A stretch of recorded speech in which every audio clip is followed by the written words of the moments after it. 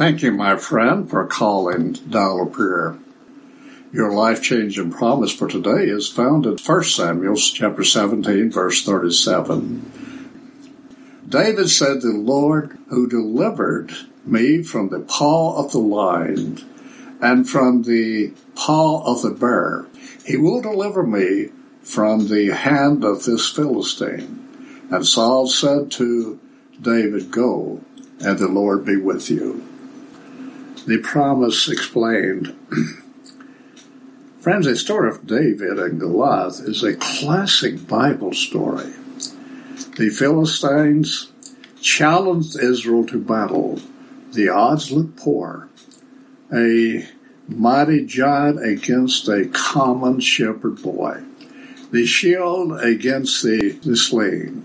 A seasoned warrior against a mere child. The deadly sword against 5 smooth stones. Raw power against trust in God. But friends, trust in God tipped the scales. Faith triumphed. The stone hit its mark. Fallen Goliath was then beheaded by his own sword. The 12-foot giant lay headless in the blazing Palestinian sun. The Philistine armies, like dogs with tails between their legs, beat a hasty retreat. Jubilant Israel followed in hot pursuit. Trust slays giants. And every time, friends, faith slays giants. Faith triumphs over all obstacles. God's promise speaks to our needs.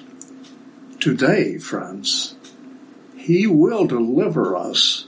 Cling to it. Cling to that promise. Grasp it. Believe it. Friends, it is still true.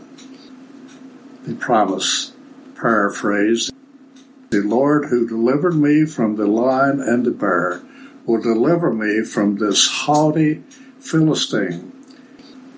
God's power, my friends, is far greater than this heathen. Saul then encouraged David, "Go out to battle, and the Lord be with you."